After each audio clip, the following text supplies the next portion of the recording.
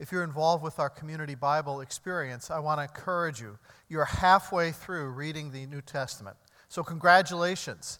This past week was kind of a rough one, finishing up Paul's letter to the Romans. I mean, that's a thick section of the Bible to get through.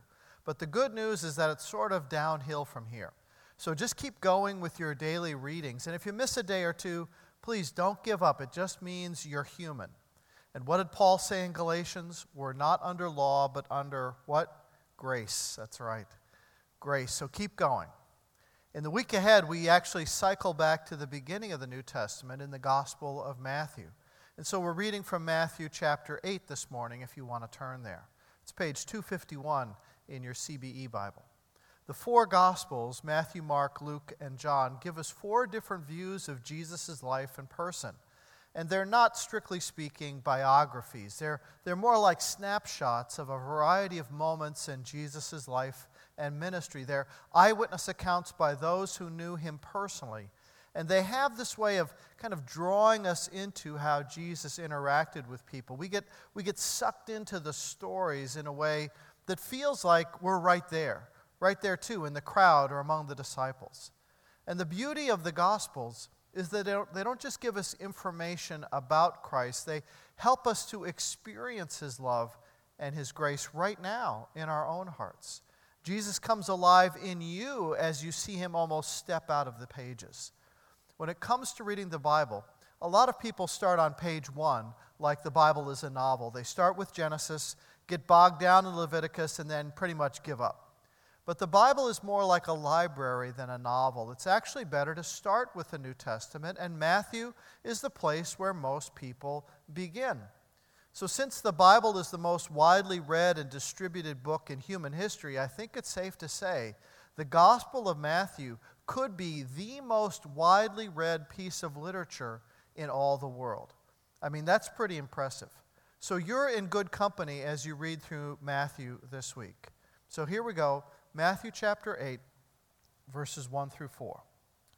When he came down from the mountainside, large crowds followed him. A man with leprosy came and knelt before Jesus and said, "Lord, if you are willing, you can make me clean." Jesus reached out his hand and touched the man. "I am willing," he said, "be clean." Immediately he was cleansed of his leprosy. And then Jesus said to him, "See that you don't tell anyone, but go, show yourself to the priest, and offer the gift of Moses commanded as a testimony to them." Amen. Thanks be to God. One thing you'll discover in the Gospel of Matthew is how much emphasis he places on the kingdom of God. That's one of his major themes, how Jesus is the King of all kings, the Messiah who is ushering in God's new kingdom on this earth. And so you might wonder, well, why does God need to bring a new kingdom? Didn't God create the whole universe in the first place? Isn't he already king of the universe? And the answer is, well, yes, God is the creator king. He is all-powerful and almighty. And yet for his own reasons, which I certainly don't fully understand, he created this world with a powerful gift called free will. Our part of the universe was given free will, which means we have the real choice. We can choose to love and serve the God who created us, who loves us, who knows us, and how we can live life to the fullest. Or we can choose to love God back, or we can choose to go our own way. We have the freedom to say no to our Creator. And that's what we've done. We've sort of stiff-armed God, pushed him out of the way, decided we could live life without him. And that's what the Bible called sin, sort of with a capital S. Our rebellion, we break away from God's intended will. We go our own way, and that choice has consequences. That sin with a capital S spreads out and infects our whole world. It's the ecosystem we live in. If we were fish, it's the ocean in which we swim. It's all around us. We're so much a part of it, we sometimes can't even see it. It's our normal. But the world is not the way God wants it to be. We live in a broken world. We see it all around in disease, suffering, hunger, death, in fractured relationships, damaged families, in war and natural disasters, a host of man-made tragedies and senseless shootings and violence towards women and children, in the way people get exploited or used, in chronic injustice, addictions, misunderstanding, frustration, depression, illness and loneliness. None of those things are part of God's original plan for this world. So why did God give us free will? Well, I kind of know the textbook answer, but it's not very satisfying when you're standing next to a loved one in a hospital bed. We live in a broken world, and in moments of honesty, we can admit that we are part of that brokenness. Our minds and our hearts have not escaped the ravages of sin. Things are just not right inside our hearts, and so we cry out to God to do something, to fix it, to fix us somehow. And the Gospel of Matthew tells us that God has done something, that God is doing something. Jesus, fully God, enfleshed as a baby, born of a virgin, becomes the announcer of God's new kingdom, a kingdom where God begins to restore what was lost and repair what was damaged, a kingdom where the king goes to the cross to be the atoning provision for our sin, a king whose sacrifice of grace washes us as white as snow so that we can begin again. A kingdom where our relationship with the King is fully restored. A kingdom that is here but not fully. A great reversal has begun, but it's not complete. And it will only be complete when, in God's good timing, King Jesus comes a second time to set all things right. He came the first time to win back his rebellious people. But he will come again, and this time in judgment, to set all things right by the exercise of his omnipotent power. And no one will be able to resist his lordship. He will make all things new, new heavens, new earth, a recreation where sin and its damage is no more. In chapters 5 through 7 of Matthew's Gospel, Jesus gives what we now call the Sermon on the Mount, probably the most famous passage of the teachings of Jesus. It's a sermon about the kingdom of God, what it's like, how we as his followers are to live while waiting for the kingdom to come in its fullness, how we're supposed to treat others, and how we're supposed to act, how we're supposed to pray for this kingdom. Remember how Jesus taught us to pray, "Thy kingdom come, thy will be done on earth as it is in heaven." We are in this middle time where we see glimpses of the kingdom, but the full picture hasn't come into focus. And while we're waiting, we are to start living by the kingdom principles here and now, while this broken kingdom of this world and the kingdom of God sort of collide. There's a structure to Matthew's presentation of Jesus as the anointed king, and an intentional design of how he lays out the flow of the story. First, Jesus is king by reason of his paternity. In chapter 1, laying out the genealogy of Jesus' earthly family. And then Jesus is king by reason of prophecy, through the stories of his birth that we associate with Christmas, and then the coming of John the Baptist, the last of the great prophets. Then Jesus is king by reason of his preaching. In the Sermon on the Mount, Jesus preaches about the kingdom.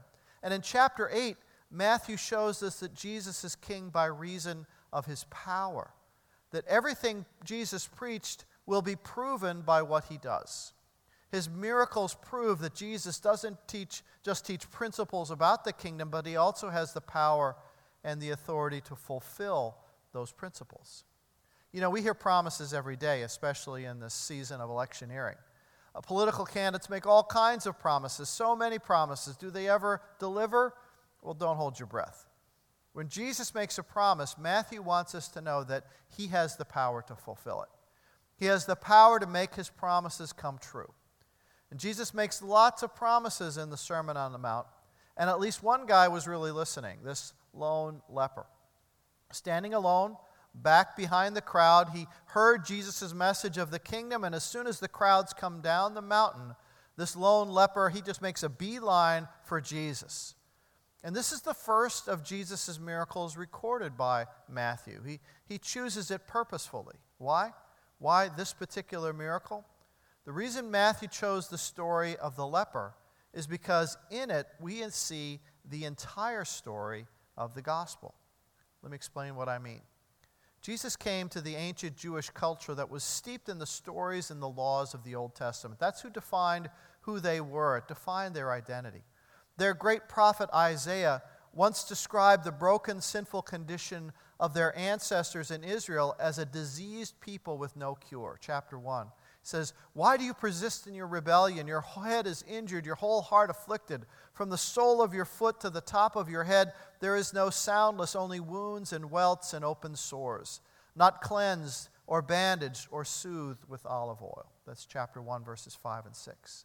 Isaiah uses the imagery of a leper's open sores to graphically illustrate the extent of Israel's sin. And they're like a diseased body. And because of that, and other places in the Old Testament that do the same thing, the Israelites came to believe that the disease of leprosy was therefore a judgment from God, a punishment for some kind of a terrible secret sin. And today we know this kind of leprosy is Hansen's disease, and you may be familiar with the tremendous advances in the treatment of leprosy that came about through the work of the Christian missionary Dr. Paul Brand. But leprosy in Jesus' day was a mysterious, devastating disease that literally destroyed people in every way. Bible scholar R.C. Trench writes that though the leper was not worse or guiltier than his fellow countrymen, he was nevertheless a parable of sin, an outward visible sign of innermost spiritual corruption. The ancient Jewish Talmud listed 61 different things that could make a person religiously unclean. Leprosy was number 2, second only to having contact with a dead body. That level of uncleanness meant that that when a leper's disease could no longer be hidden, they were cut off from their family, isolated from friends and community. One ancient rabbi wrote, "I would not so much as buy an egg from a market on a street where a leper had once walked down." Another wrote, "If I see lepers coming, I throw stones at them until they turn and run in the opposite direction." This harsh and cruel treatment was thought to be justified because people believed lepers were under God's curse, suffering the consequences of some heinous sin. Lepers were forced to live in isolation and in colonies. Whatever world the leper knew, he had to leave it behind. Wives and husbands, children, friends, job. It was all gone, and they were banished to the leper colony. And there were strict rules about what the leper's interaction could be with clean people. The law required that whenever a leper walked down the street, he or she had to yell out, "Unclean, unclean," so that the people could move out of the way and not risk infection. If they didn't, it could result in immediate death by stoning. People took leprosy seriously. Well, this leper ignores all the rules, runs straight up to Jesus right in the middle of the crowd, this post-Sermon on the Route crowd. And I tell you what, they parted like the Red Sea when they saw him coming. They knew what he was. They'd seen it before, the putrefied, decaying flesh, the bright white patches, oozing sores, rags wrapped around his decaying hands and feet. Leprosy is a chronic bacterial infection that deadens the nerves, deadens the body's early warning system. It's like an anesthetic so that the person doesn't know when something's gone wrong. A leper might put a hand in the fire and not react, get a cut or an infected sore and not know it. In the leper colonies, parasites might infest their skin, and rats might even gnaw on them at night, and they wouldn't feel it. Lepers begin to develop sores and ulcers due to poor blood supply, and their disfigurement just becomes very intense. Dr. Brandt called it a painless hell. Lepers in Jesus' day would become grossly disfigured in appearance as their skin became hard and scaly, as their fingers and toes literally fell off. It's written that their faces became lion-like, swollen with huge folds of flesh. Inevitably, the person's nose would totally rot away. There was also a strong odor that would emanate from the body. We're told that a leper could be smelled 100 feet away. Leprosy would even attack the larynx, so that the leper would develop a hoarse, rasping voice. And with that voice, the leper comes and worships Jesus in verse 1. It says, "When Jesus came down from the mountainside, large crowds followed him. A man with leprosy came, knelt before him, and said, 'Lord, if you are willing, you can make me clean.'" The Greek word used there means more than that he just knelt down on his knees before Jesus. It means to fall prostrate, to kiss the ground. It's what Persians and Greeks did in the presence of their king, prostrate themselves flat on the ground to kiss their king's feet. That's what this leper did. And so he didn't doubt that Jesus was the Messiah, God's king. He didn't doubt Jesus' ability or power, not one bit. But he did doubt Jesus' willingness to cleanse him. Would you be willing to touch me? I'm so disgusting. One thing I noticed is that there was only one leper who came to Jesus here. He left a whole colony of lepers behind, made his way to Jesus. Well, where are all the others? Many who were just like him decided not to come to the Savior. I guess believing that Jesus wouldn't care about them. Maybe they believed what everyone said about them, that they were cursed by God, forever rejected, that there was some deep disobedience to God in their lives that disqualified them from any hope of God's mercy. And yet what we see from Jesus is perhaps one of the most tender moments recorded in all of Scripture. Jesus reached out his hand and touched the man. I am willing, he said, be clean. Before he said a word, Jesus touched him. Do you feel the impact of that? Jesus didn't need to touch the leper to heal him. He did plenty of other miracles in the Gospels where he healed from a distance. He doesn't have to physically touch the person. He doesn't have to touch the leper. He chose to. This disfigured, disgusting, repulsive human being with oozing sores and a serious stench, and Jesus places his hands on him. He probably hasn't been touched by another human being in years. So great was his isolation. His disintegration had gone too far so that the leper couldn't even imagine a world where Jesus would be willing to touch him. But Jesus wanted to, was determined to, was delighted to. In the parallel passage in Mark chapter 1, we're told that Jesus was moved with compassion and stretched out his hand. Filled with compassion. This is not just a mind-to-mind or body-to-body thing. This is gut-to-gut. This is visceral emotion for Jesus. Have you ever wished you could take away somebody else's suffering? I think parents know this feeling when you see your child sick or in pain. You wish it were you instead of them. That's how Jesus felt towards this desperate man. And so Jesus grabbed him. And imagine what that felt like grabbing onto someone who's hanging over a cliff, looking him in the eye, saying, I will not let you fall. I won't let you go. Like an electric shock, the love of God sparked through this man's body and he was healed. Kent Hughes puts it this way. The healing was sudden and complete. His feet, toeless, ulcerated stubs were suddenly whole, bursting his shrunken sandals. The knobs of his hands grew fingers before his very eyes. Back came his hair, his eyebrows, eyelashes. Under his hair were ears, and before his face a nose. His skin was supple and soft. Can you hear the thundering roar from the multitude? Can you hear the man crying out, not unclean, unclean, but I'm clean, I'm clean? What a moment. And there was horror in the eyes of everyone else. Jesus, exposed to leprosy, possibly infected, touching a leper was an invitation to judgment, to being cast out, to being ostracized. Even the disciples probably cringed in horror. Jesus, you just knocked it out of the park with that sermon. We got the crowds eating out of our hands. Why? Why would you do this? Because he loves. Because he loves even the leper. Does it shock you to know that this is exactly how Jesus feels about you? This is the story of the gospel.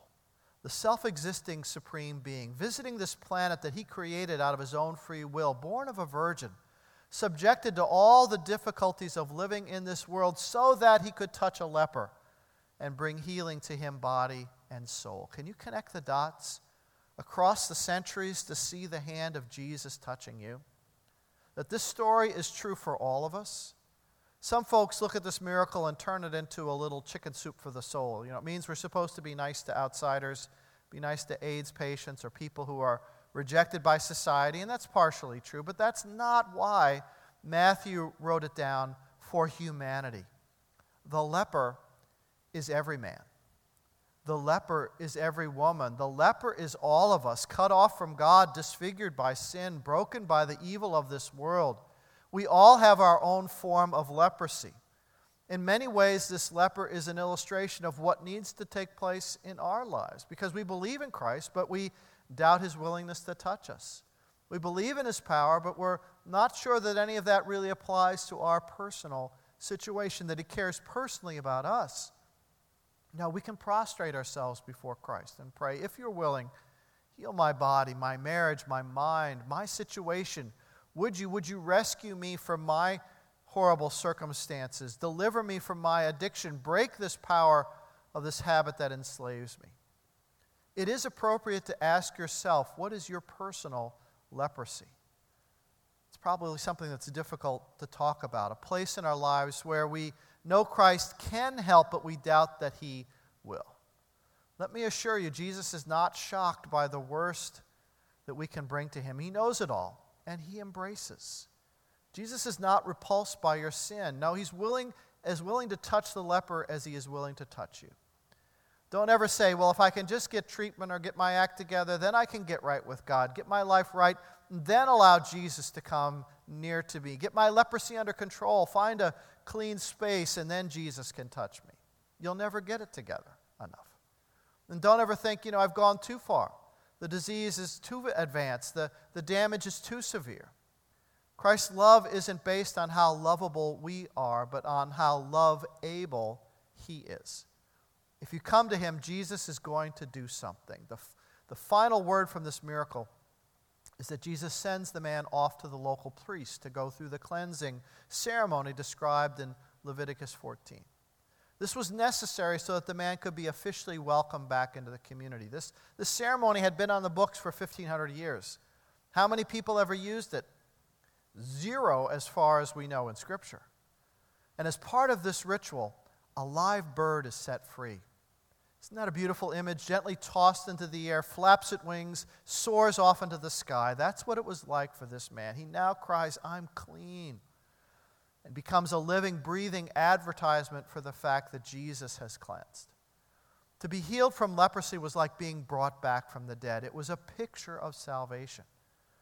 Folks, your being saved isn't just about you going to heaven. It's also about the opportunity to live a different life, to live a thankful life, giving glory to God for his mercy and grace. Live in that mercy this week. Let Jesus touch the deepest wounds and sores in your heart. Let him bring healing to your wounded self. Let your life be an announcement to the world that the King has come and he has the power to make things right. Amen. Let's pray. Lord Jesus, I thank you that we can be that leper, prostrate before you, feel your hands lifting us up, embracing us, welcoming us, and also healing us at the same time. Thank you that you are willing, that we can come to you with our deepest needs and know that you care. Thank you that you are moved with compassion for each one of us. May we live in gratitude for that this week. In Christ's name we pray. Amen.